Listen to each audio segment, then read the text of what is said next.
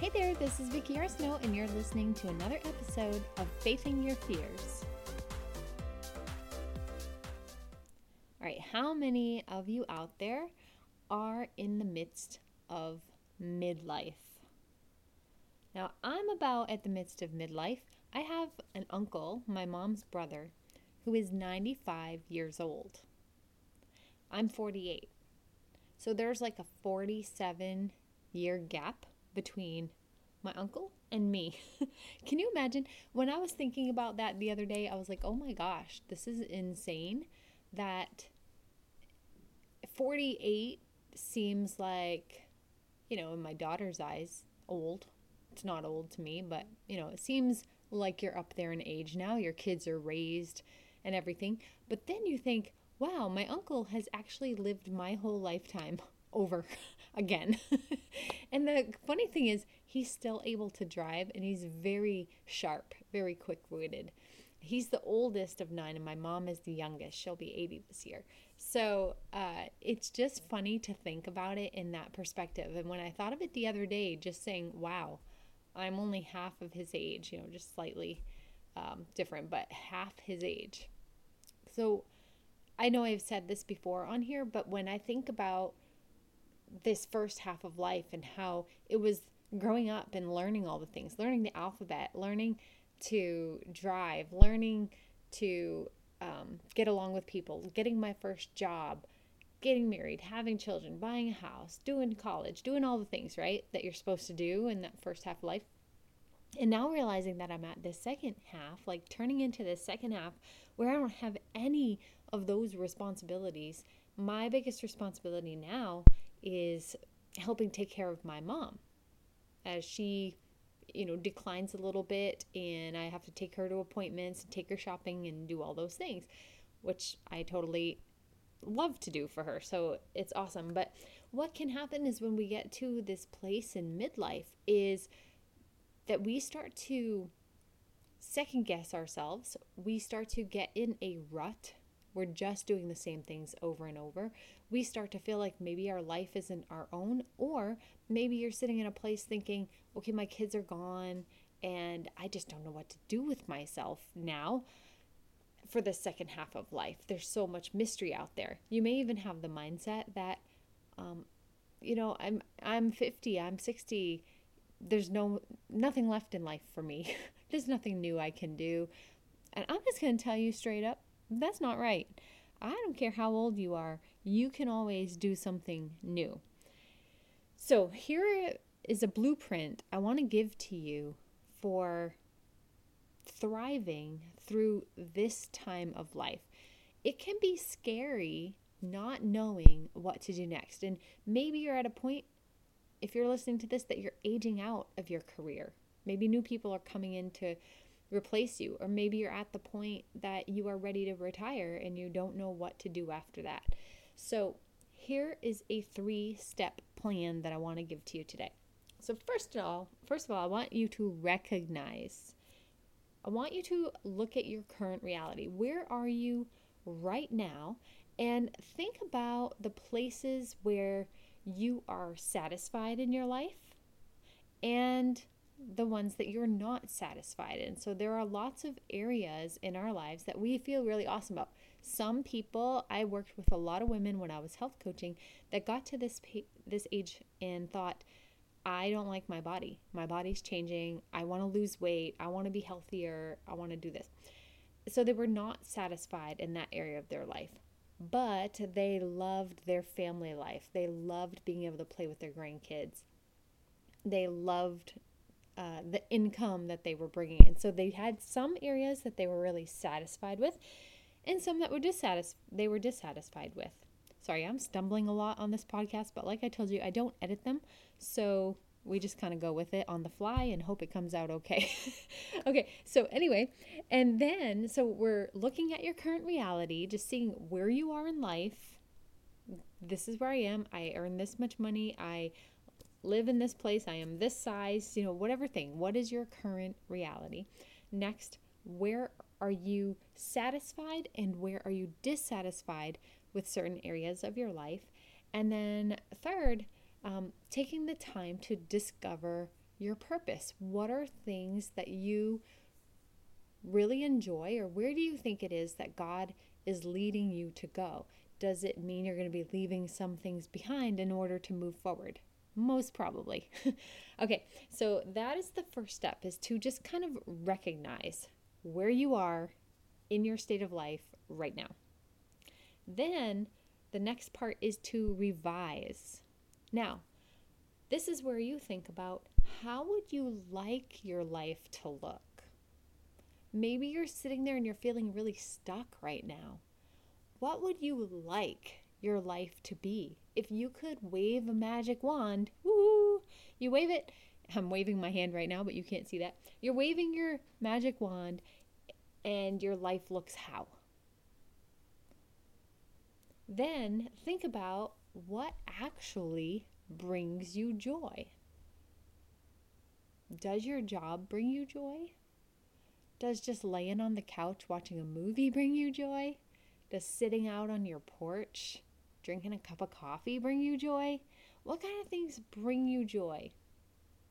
And then what would make you feel fulfilled? Like maybe right now you feel like there's something missing. Maybe you feel like your job is kind of boring and you don't really feel like you're making much of a difference. Maybe you're just going through the same stuff day in and day out and you just don't know. What do you think would be the thing that would make you feel fulfilled? And now for the next part. Reinvent. Now this is where it gets really fun, guys, okay? Because you have to make a decision about what you are going to change. Remember, things don't have to stay the same. If you want them to stay the same, they can. But if you want them to change, you're going to have to change some things. Otherwise, it's going to stay the same, right? That seems like pretty basic. But so many times people get stuck thinking that they can't change, they shouldn't change, they don't know how to change. And I'm telling you, you just have to take one thing and make a decision that you're going to change it, and then just go for it. And it starts a ripple effect of change in your life that is positive. So ask yourself, okay, when you figure out what it is you want to change, you've got to ask yourself, what steps am I going to take to make that change happen? And then, when do you want to see that change by? I know I told you before in a prior episode that you have to set a date for this. So I think I shared with you my STIR method, which was that you want to make sure that you're being specific. You make your goal time sensitive, so you're picking a time that you want to have this accomplished by, that you are intentional about what you're doing. You're writing down action steps that you're going to take in order to make this happen. And then R is that you are going to keep it results focused. You're going to focus on your results and the action steps that you're going to take to make those results happen. And that is another episode. You could go listen to the whole thing if you want to. But in order to make this change, to make the best of the rest of your life, you have to make decisions. So first, we're going to recognize where you currently are, where you're satisfied and dissatisfied in your life, and think about what your purpose is. What does God want you to do? You really need to spend some time with God, asking Him, hey, what do you want me to do? I don't know what to do here. And you take some steps, and as you start taking the steps, He starts being able to light the path for you one foot at a time. But if you don't take any steps, you're never going to move. You're going to be in the one spot, unhappy and dissatisfied. So you've got to take some steps. And if you are not going in the right direction, God is going to light the path a different way so that you can make a change or a shift or an adjustment in order to keep moving forward. So secondly, you're going to revise. So you're going to think about how you want your life to look. Think about the things that bring you joy. What is it that just makes you well up on the inside with excitement and happiness and joy? And then what would make you feel fulfilled? There are things that we do on the daily that don't make us very fulfilled. I am not fulfilled by doing dishes or laundry. But after they're done, I feel fulfilled in the fact that my house looks nice. My dishes are clean. When I reach for one, it is there. I haven't run out of utensils, which has actually happened. So think about those things. And then reinvent. This is where you're going to make the change, and you're going to write down the steps that you're going to take to make the change and when you are going to complete these steps toward this change. Because if you don't have that, you're never going to do it. Well, I guess if you're a perfectionist out there, you might, but for any of the procrastinators out there, you just have to have that timeline, or else you're just going to keep putting it off. So that is what I'm thinking about for you guys today. I want you to think about what it is that you actually want for the second half of your life. And keep in mind my uncle, who is 95, who's already lived my life twice. You know what I'm saying? Like, he's twice my age. So think about that, and that he's still able to drive, and he is very sharp-minded. Like, he does not forget stuff. That could be you at 95. So what do you want to do with the next half of your life? How do you want to spend this? What do you want to end up doing? I was just chatting with a woman the other day who is 68.